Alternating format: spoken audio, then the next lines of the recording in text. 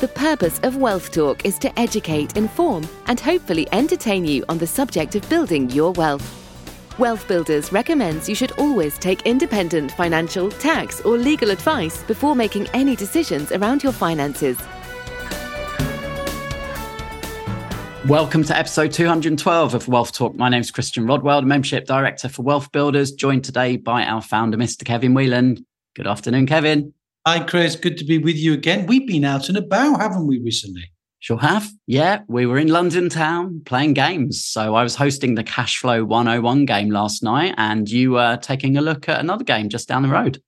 Life-size Monopoly, right? Not rolling a dice and moving your shoe from one place to the other, but landing on properties and having escape rooms with challenges to win the property. Giant board games for up to 20 people at a time, well organized, well structured, right in the heart of London, and literally a hop, skip, and a jump away from where you were doing the Cashflow 101, which seemed to be pretty good. And a few people, I understand, got out of the rat race, Chris. They did indeed. So this is the board game that Robert Kiyosaki, the author of Rich Dad, Poor Dad, created many years ago, actually. And we were playing it often before the pandemic, and glad to say it's back. And we're kicking off in London. Obviously, that's sort of our home turf, but we appreciate we've got listeners all across the country. So fear not, we will be traveling with those boards. In fact, just announced our next event that's coming up, which is a networking drinks evening in Manchester. And that's taking place on Wednesday, October the 18th, in a lovely location in the heart of Manchester. And we'll put the link in today's show notes. And if you're on the Wealth Builders mailing list, which hopefully you are, you'll receive some emails with all of the details. And we're going to be up there, Kevin. So we look forward to seeing some more new faces. Well, that's right. And I was actually speaking. I did a speaking engagement yesterday on the whole subject of wealth for a lovely lady called Debbie, who's got a fantastic venue up in the northeast. I have to say it's in Sunderland, which is not really my favourite part of the world for obviously reasons with Newcastle versus Sunderland, but I could be persuaded. She said she's got a great venue and potentially would be hosting something up in the northeast as well. So we're coming to a town near you soon.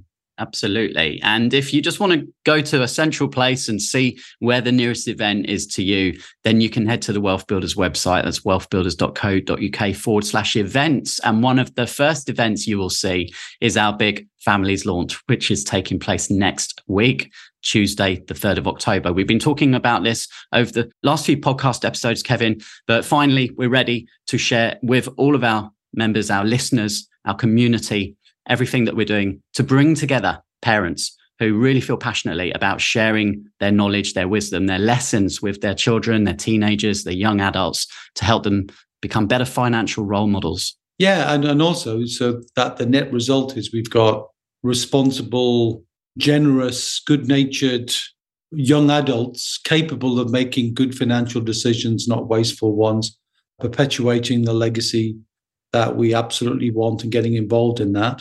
So they can cope with life. It's not trying to make people superstars. It's trying to make people super conscientious. And we really want to do that well.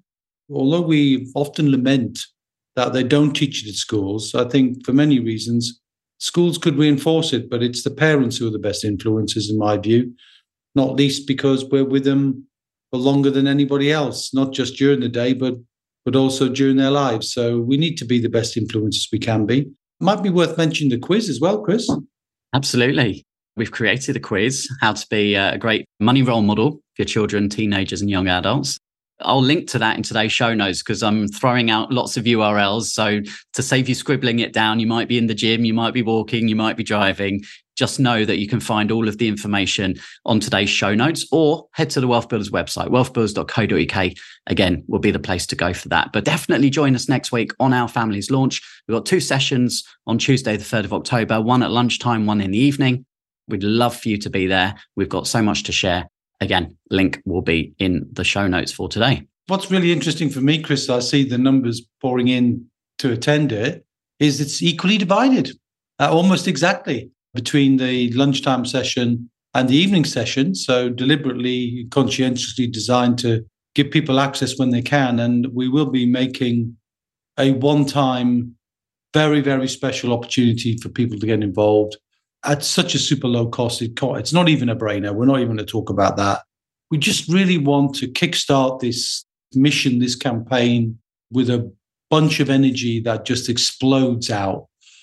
We want the quiz, which is all about what type of money role model are you, not how to be a great money role model, but I get where you're going there. And we want to just get parents involved. And obviously we're going to talk to somebody today who's very much an entrepreneurial mum, very focused on her children, and it's got a unique female insight that we absolutely think is great. But, we want this to reach out to mums, to dads, to grandmas and granddads and carers and aunts and uncles and all sorts of people who've got a very special reason to care about the financial success of their younger ones. And we're very passionate about it. So, yeah, please, if you can make it, come along on 3rd of October. Yeah, so lots of exciting things going on there. And we don't want to deflect the attention from our fantastic guest today, who is Dr. Joanna Martin. And many of you perhaps have attended one of her workshops, been to one of her events. And Joanna's a real leader of women and inspiring women to really make change, and especially through the difficult times of the last few years, supporting busy women to increase their impact. It's all about impact, Joanna, and entrepreneurship as a byproduct of really her own calling, which is to help women make a big change. And we're going to be hearing from Joanna today what it's like for her role as an authority in her space, as an author, as someone who's on social media a lot, but then with 2 young children as well that need attention, and hearing how her and her husband, Greg, have been helping them in their own journey of understanding more about money and about finance.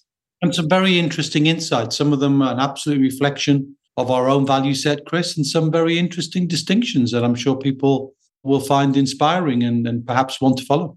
Yes, indeed. And Joanna actually appeared on the podcast back in April 2020.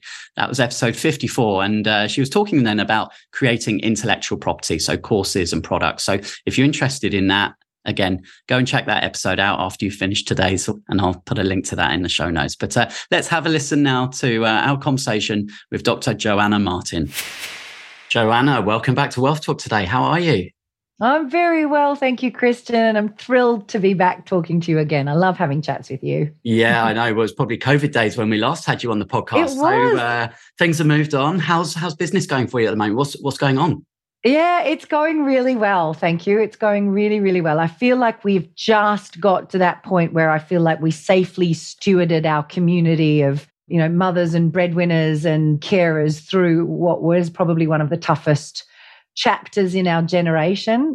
And we've come out the other side and we're in a really good, strong place. The community is thriving. We tripled our client base actually during COVID because women got more stressed, not less, during that time. So brought out a few more programs to support them as well. So we got very, very busy, which was the challenge then for me, was how to scale and grow. And then once it was all done, simplify and streamline, because it all happened very fast. And, when things go fast, they don't always go in the most elegant way, but it's going fantastically well. I'm really happy. Yeah, well, you're looking fantastic as well. So things are obviously going well. And we know your husband, Greg, well. Today, we're going to find out a bit more about your family, Joe, and some of the things that you're doing to help your children learn about money, business, and just become more rounded individuals as they grow up. And so let's find out a bit more about your family. So tell us, who are the members, Joe? Yeah, well, the immediate family are me, my husband, Greg. We're both Australian living in the UK. And my 2 kids, James is 10 and Rosie is 6. So you've obviously had 10 years of experience of being a woman in business, running events. I know, you're always doing something, Joe. Let's start there perhaps, because some of the conversations I've had over the last couple of weeks have been with the men. It's obviously a different perspective. And I imagine a few more plates that might have to be spun, helping the children as they grow up. Let's talk about that for a moment, the role of the woman in business, being a mother as well. Yeah. I think there is something unique that, and I'm not going to say every man and every woman, because I think every partnership is different, but on the whole, certainly what we notice in our community is that the mothers tend to also be the emotional stability and support for the kids. So as soon as you become a woman running your own business, and Greg and I are in both the business together and in life together and parenting together, we do it all. But there is the extra pressure always on me because the kids want mum. when things are tough emotionally, I'm the one that they want, which for us especially is challenging because I'm the front person in the business. So I'm the one that can't be interrupted, but he can be. He's his back office stuff, so he can be interrupted for 5 or 10 minutes. So he could deal with the falling apart at the seams. And I might be running a live event or doing a podcast like this, and I can't, but they want me. So I think that is one piece that makes it slightly more challenging for women in business than men if they are parents. Then the second one is we do experience our emotional ups and downs more acutely, I think, than our male counterparts. Most of the men that I've interviewed over the years or known in my life seem to be able to compartmentalize. I'm not saying you don't have emotions, you clearly do, but your ability to not let them seep across everything, I think, is something which is brilliant and something I admire about the masculine energy, which for we women, we're a little bit more connected. Like the work part of my brain is much more connected to the family part of my brain, is much more connected to my relationship part of my brain than I see reflected in Greg. So emotional ups and downs shake us a bit more. And in most of the mentoring that I've done of women in business over the last few decades now, we're only ever as pouring ourselves into our business as our kids allow us space for. There will always be the higher priority, and we'll pace around that. So it's not a gripe or a whinge. I think it's just an observation of what I've noticed and what I see in the community. But it is something to be managed. And it's something, I certainly for Greg and I, we have an incredible partnership. I couldn't ask for someone better in partnering in both life and business. But it is a constant conversation for us always, and me having to be able to articulate the kind of support I need from him and the kind of support he needs from me. And how do you think, or do you see this influencing James and Rose, seeing you doing what you do, social media with such a big following? What signs have you seen? Are they curious to ask questions about what you're doing? Are they showing some signs of wanting to follow in your footsteps? Yeah, yes and no. So it depends on so let me tell you what I'm noticing. First of all, because I teach women, I have been very cautious over the years because, of course, cultural paradigm, we know we live in a paradigm that prioritizes the male experience, and that is the way that it is and has been for generations. However, in our little family bubble, it's all about the women. My kids don't have a lot of men in their lives. We live on the other side of the country from our families. Greg's not a big friend maker, so he doesn't have loads of blokes around or anything. So the kids only see women. They see me teaching women. So I've got to be very careful. I remember when James was about 4 or 5, he asked me, Mum, why don't you teach men? And I had to explain patriarchy to a 4-year-old, And then at one Christmas, I've got a Christmas jumper that says slay, spelt, the Santa slay the patriarchy. And the kid's like, oh, what does that mean? So we had some, having some really interesting conversations around that. But I have to be super careful to not have it swing the other way in our little bubble, because they see Mum going out to work. I'm the one who goes away all of the time.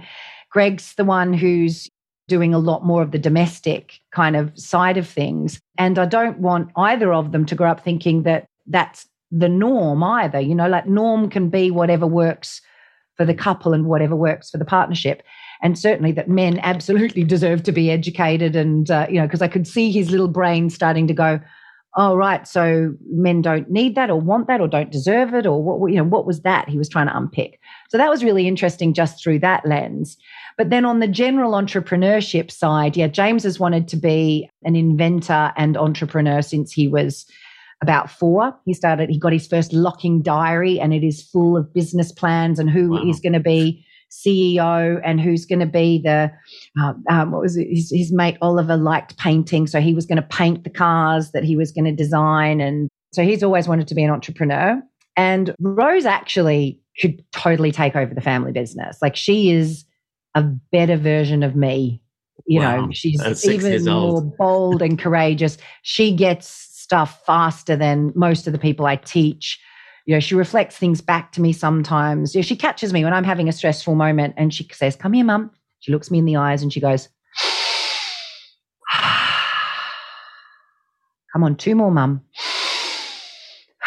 So I'm like, you're amazing, kid. You're amazing. Wow. So she has said to me, and I have to be really careful not to jump on it and go, yes, let's do this together, Rose, because I want her to have her life. She also wants to be a pop star. So we'll see. But both of them want several kind of different sorts of careers. And I'm at the stage where I just encourage that, because what I now do for a living, I didn't even know existed when I was 6. And I think some of the things they're dreaming of doing may or may not even need doing. I think there'll probably always be room for pop stars, but may or may not even need doing when they've got jobs. Who knows? Like, will engineers still be engineering, or will computers be doing it all for us? I don't know what that's going to look like, and that's where James is kind of tending into that arena.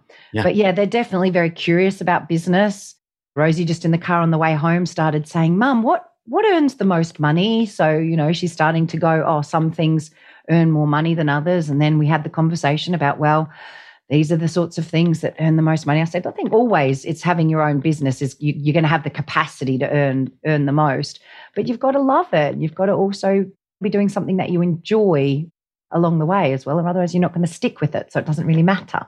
Well, that's a good point actually about earning money. I've been asking the question around pocket money, how do you introduce that? And is it simply handing over an amount every week? Or is there some kind of relationship with, well, you've got to earn, you've got to create value, the time for money relationship? How do you see all of that? Yeah. See, Greg and I, we've had so many conversations about this before it came along. We were like adamant that there was going to be no, you earn it for chores, because bugger that, no one pays me for a stack in the dishwasher, do you know? So it's like we weren't going to do jobs and earning pocket money.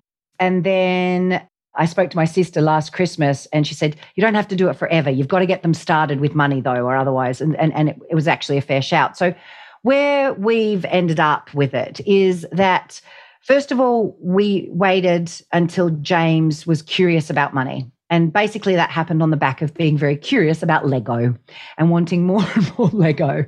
So when he wanted Joker Manor, which was this ridiculously expensive, huge Batman bit of Lego kit, that's when we introduced pocket money.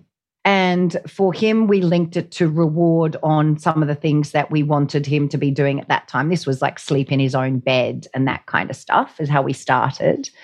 But that was about when he was 4. And when we started, though, because I wanted him to just earn the money and be able to save up for his Lego to start with.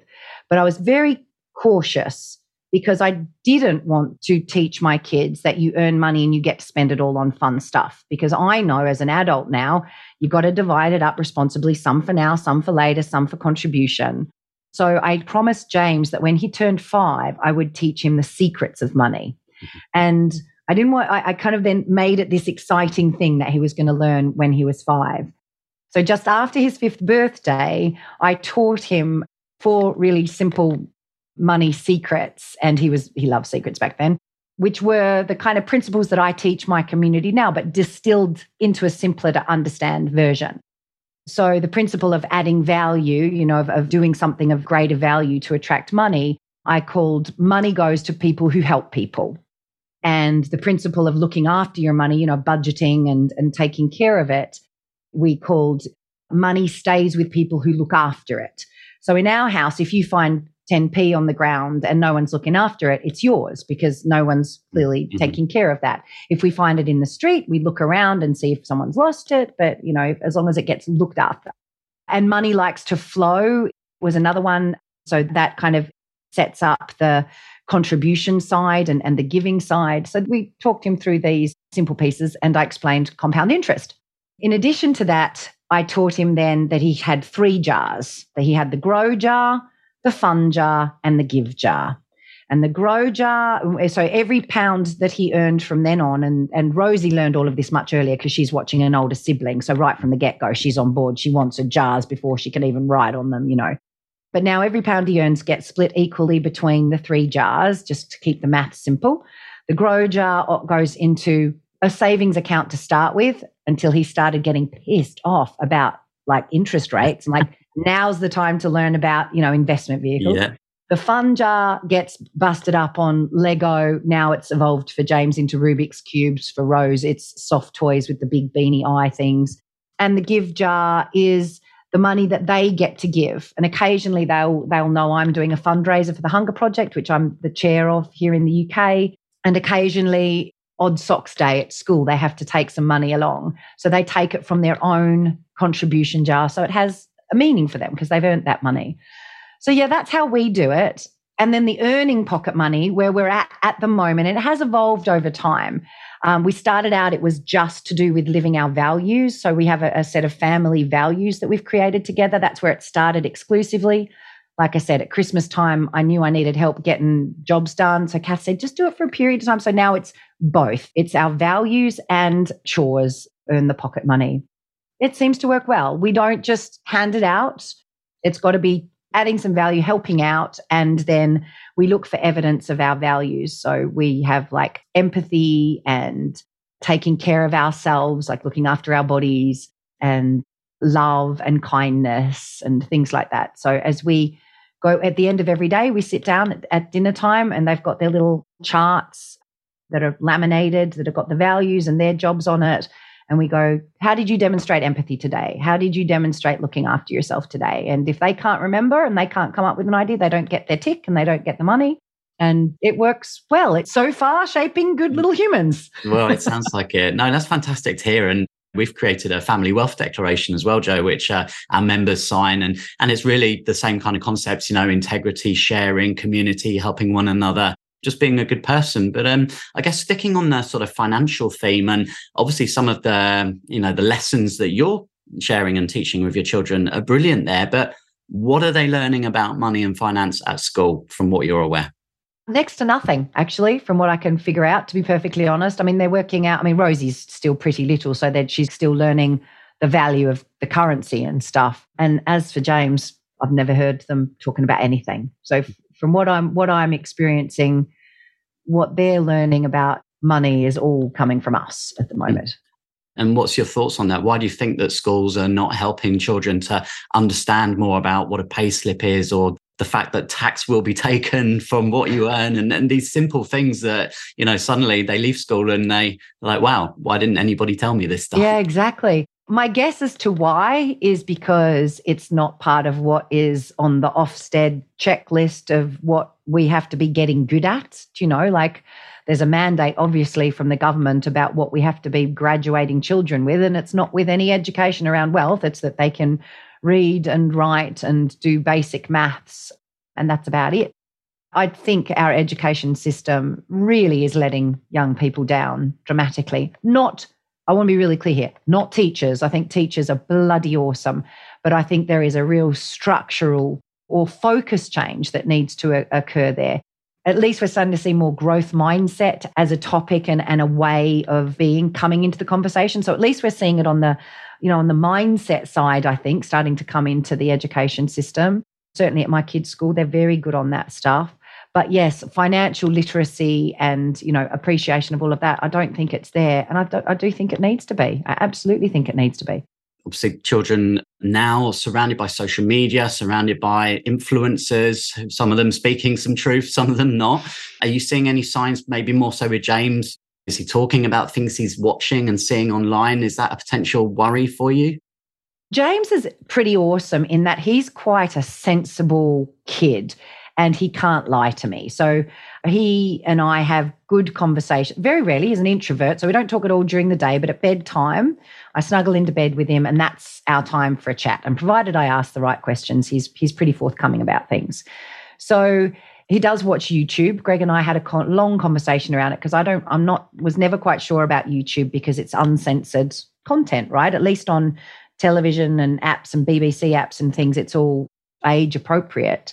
And Greg assured me with James, he goes and looks at everything he's looked at weekly. So he's pretty clear what he's watching. It's all Minecraft or Mr. Beast is the worst of it. However, I am nervous about the potential future. So the worst stuff that's coming through at the moment is that he's watching this Mr. Beast guy who goes and does ridiculous. I mean, this man makes a ton of money on his YouTube subscribers and then does these incredible stunts. And the most recent one James was telling me about, which was kind of slightly financial, was he did something about, staying in this, James called it a 200 grand a night hotel versus staying in a 20 pound a night hotel or something like that. He did, and he was comparing the two. So there's a little bit there, I think, of massive amounts of wealth and being able to do things. I can see that starting to come in a bit. To be honest, it's less, I think for the age that my kids are at, social media is not the problem. It's just we choose to privately educate our kids. But through where we are currently living in the world and blissful ignorance on our behalf, we've ended up in a very overprivileged pocket of the Cotswolds. And some of the kids that our kids go to school with are like so incredibly wealthy. And my main worry is that they kind of are starting to think that the sorts of parties that they go to is normal, to have this extreme generosity, overdoing it kind of thing. So we have conversations about that a lot and about the privilege that we have. I know social media is going to be massive, and Rose, I think, is going to be more sensitive to it than James.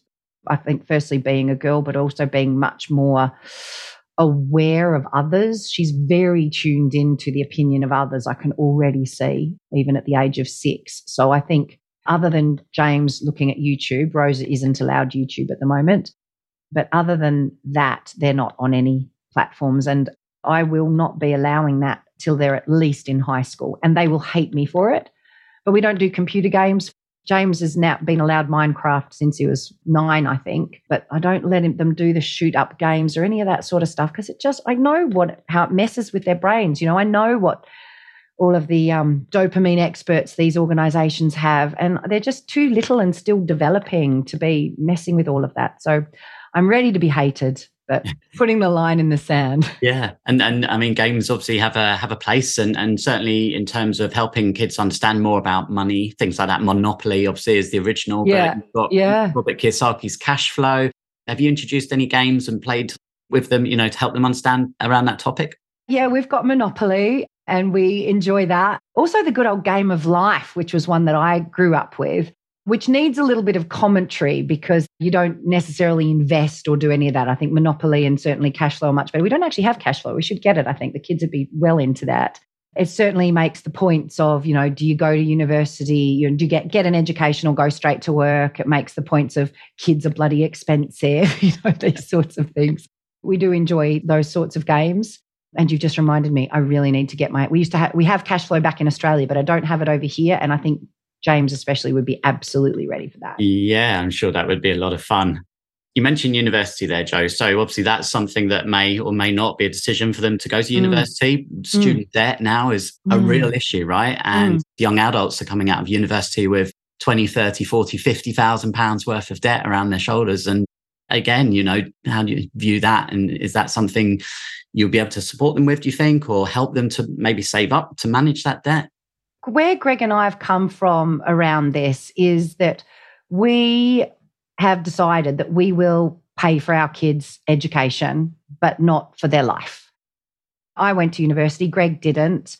I don't believe university is necessary if someone wants to be an entrepreneur or wants to kind of go down that route. So I'm not as attached to have to get a uni degree, perhaps as many people are. Having said that, I can see with James, his brain will take him in that direction, yet to discover with Rose. But for us, we're already paying for education. So for us, it will just be an extension of that. If they want to go to uni, it'll be on us.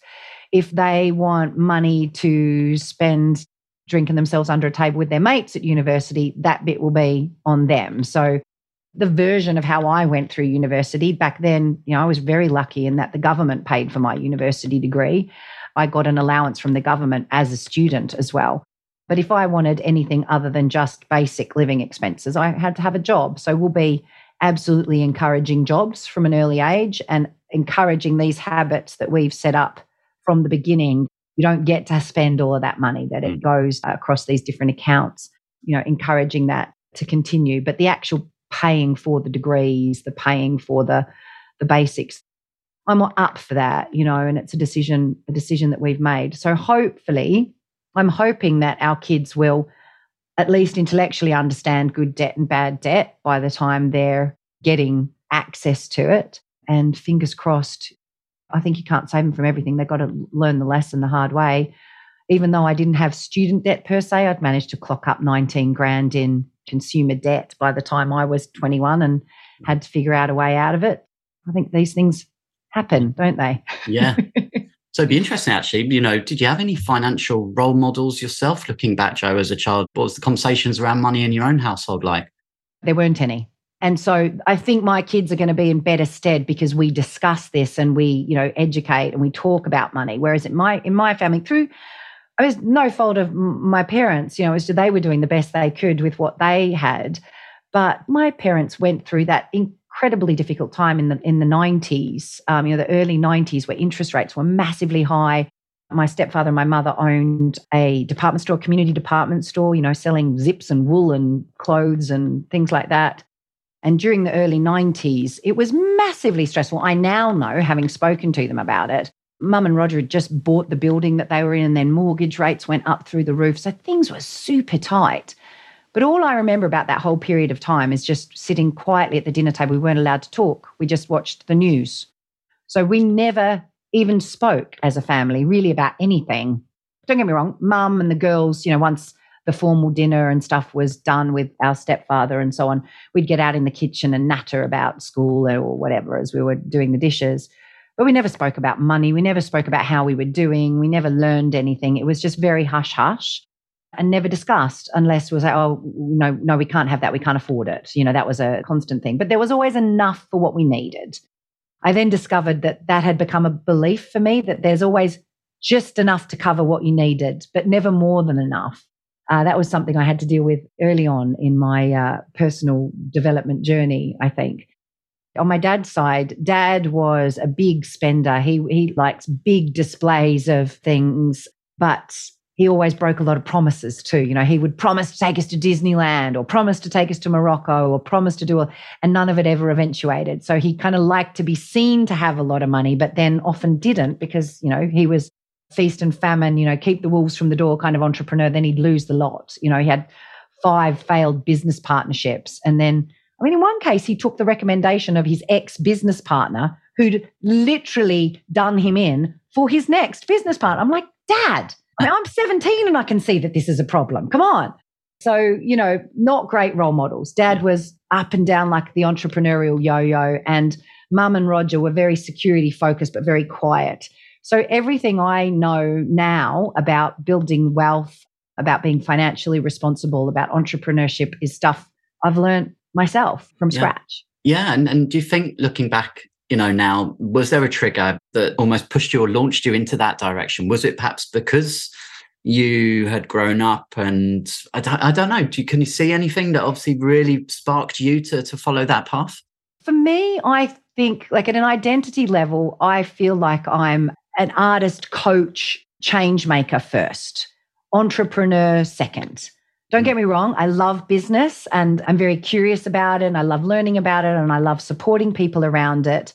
But for me, it wasn't a push into entrepreneurship. It was a call into helping people as a coach. Mm-hmm. And I pretty quickly discovered I had to bloody work out how to sort out money to be able to, if I wanted the honor of running my own business, helping people, I needed to do the work of sorting out the debt that I had to start with and then managing money effectively to be able to continue to do that. So it was a calling into my life's purpose, and then I had to figure out the business stuff to be able to do it, I suppose, was my experience of it.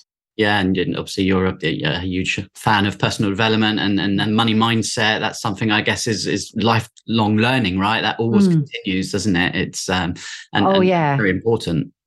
Oh yeah, and the problems never go away. They just the number of zeros at the end of the problem gets more.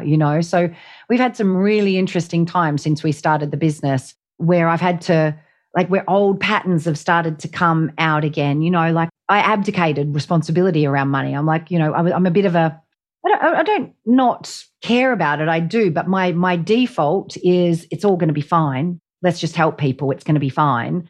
And if I'm not regularly in disciplined fashion, looking at my forecasting, looking at my cash flow, looking at the historic P&Ls and things, we've had times when we've gone off the rails. Never so bad that we couldn't recover it. We can always see it coming 3 months in advance because I got good at that very, very early on, thank God. But those old patterns keep coming out, and it's almost just like the bigger the numbers get, the further I've got to dig in and learn around it. And do you think subconsciously that might be from that childhood experience? Oh, absolutely. I absolutely know that it is from that childhood experience, either of it doesn't exist, it doesn't matter. What matters is that we're kind and that we're good. That's the messaging I got from mum. Or otherwise, this kind of, it'll be fine, it'll come back, and then, oh God, that sort of up and down, feast and famine sort of norm that was built in from, having dad be that side. But my energy kind of almost wants to recreate, even though I know it's not helpful. There is still that. It's almost like that's the way business goes. It's got to go up and down and up and down. Well, actually, no, it doesn't. It doesn't. So there's definitely always further to grow. So, of course, that's obviously shaping now the way that you're having those conversations with James and Rose. And is it important to you that they follow in your entrepreneurial footsteps? I don't mind if they want to start a business or not. To be perfectly honest, I think entrepreneurship, it's not easy. For me, it's a spiritual pursuit where I'm constantly having to look at myself and grow, and of self-inquiry. You've got to be a self-motivated and a self-starter and believe in yourself.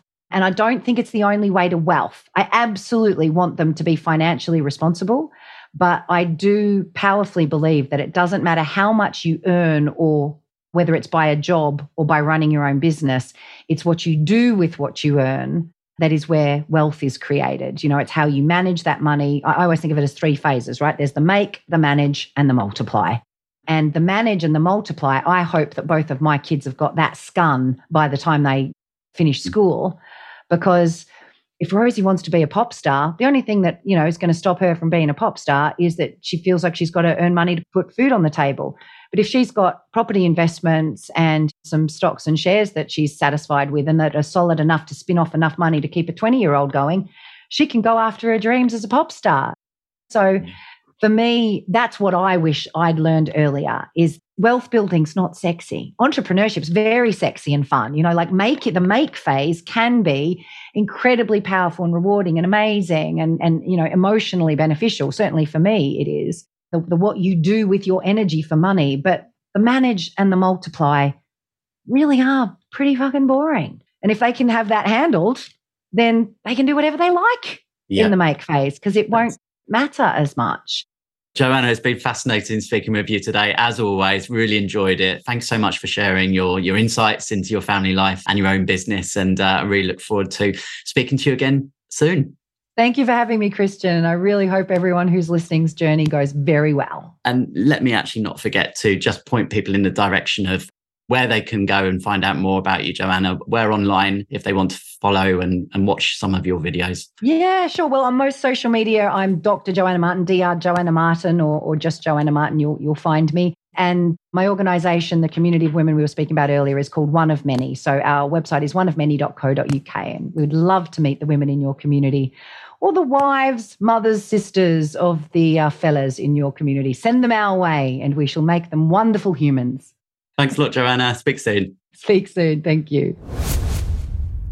Always enjoy speaking to Joanna. She had some really, really good stories there, and we can talk about those in a second, Kevin. But before we do that, we've had some more reviews in, and I'll take a second, just head to Trustpilot and read out a review from Joshua, who says, I love this podcast. It is a great point of information. I very much respect their ethos around wealth, and they are incredibly generous with the info that they share. Very good. And I think you mentioned in the last podcast, Chris, that people don't have the time for review. Don't have time to write words. Take a moment to write a few words, please. Mean the world to us. But if you choose not to, you're just too busy to do that, then they can leave a Spotify review, can't they? Yeah, Spotify or iTunes. So if you're on either of those platforms, Apple Podcast or Spotify, just head to Wealth Talk, to the main podcast page, and you'll see the opportunity just to click, give us a star rating. And again, the more ratings we can get, the more the algorithms will share our podcast with other people, and we'll build this community and build this mission. Absolutely. Well, thank you if you choose to do that. And we're grateful for Joshua for doing that as well. So what do you want to start off with, Joanna? I noticed you didn't mention the doctor thing so much today, because she previously had a calling, didn't she, as a genuine medical doctor, but it just wasn't her natural fit. And she seems a real woman of passion, a purpose, and a sense of she needs to be fulfilled in what she's doing. And that is double-edged sword, isn't it? On the one hand, it's brilliant because you're pursuing a passion. But on the other hand, if you sometimes don't have the necessary training in how to turn that into a business, it can mean a challenge along the way, which she openly admits to, and glad that she successfully navigated that. Yeah, absolutely. Yeah, no, we touched on Joanna's initial years as a doctor back in Australia in the first podcast episode we did. But I think that was some time ago now. And her focus obviously now is on building her community. You talk about dreaming big there. That was one of the lessons I think that came through early on as well with James and Rose, that they're at that age where they're still dreaming of being pop stars and inventors. And that's good, right? You've got to encourage finding your passion and your purpose. That's one of the principles, of course, that we have laid down in the Families program, but encouraging and nurturing that at an early age. But if you can cross over passion with profit, then, well, that's ideal. Well, absolutely right. And I think we talk about that as well, passion and purpose, and trying to make sure that, as Ken Robinson said in his fantastic TED Talk, creativity is just beautiful and wonderful to see in our young people, but it seems to get educated out of them as they get older. But it's nice to see that her two children are so distinctly different and unique. And it's just great to hear how she's applying that and what she's learning from them, including, I love that story of her daughter saying, now, Mum, calm down, breathe, let's breathe. Just sounds like a great family. Yeah, you can definitely picture that one.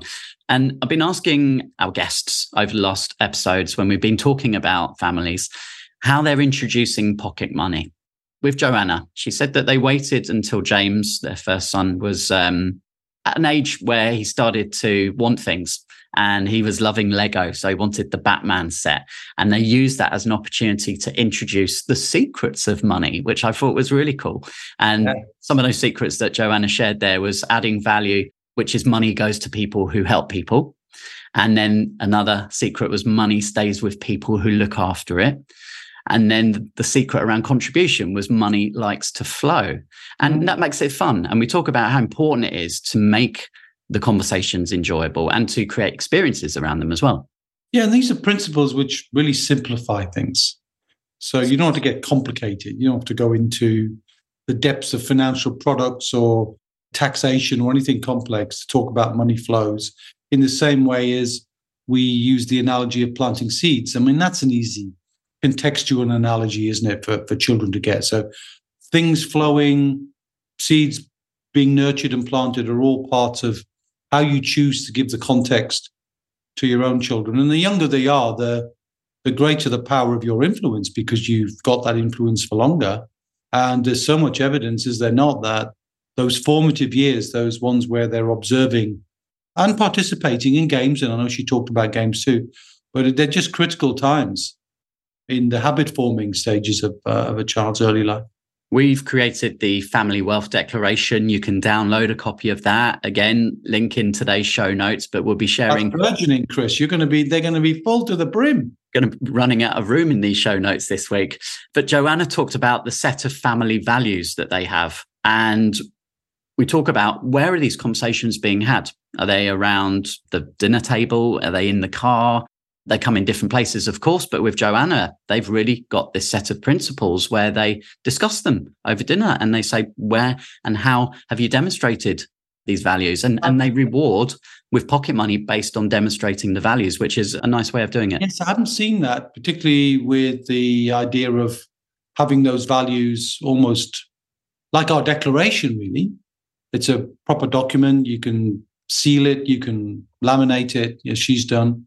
And I think it's lovely to talk about those things around the dinner table. I passionately believe that you're feeding our children anyway, so why not feed their mind and feed their bodies? I think it's a healthy thing to do.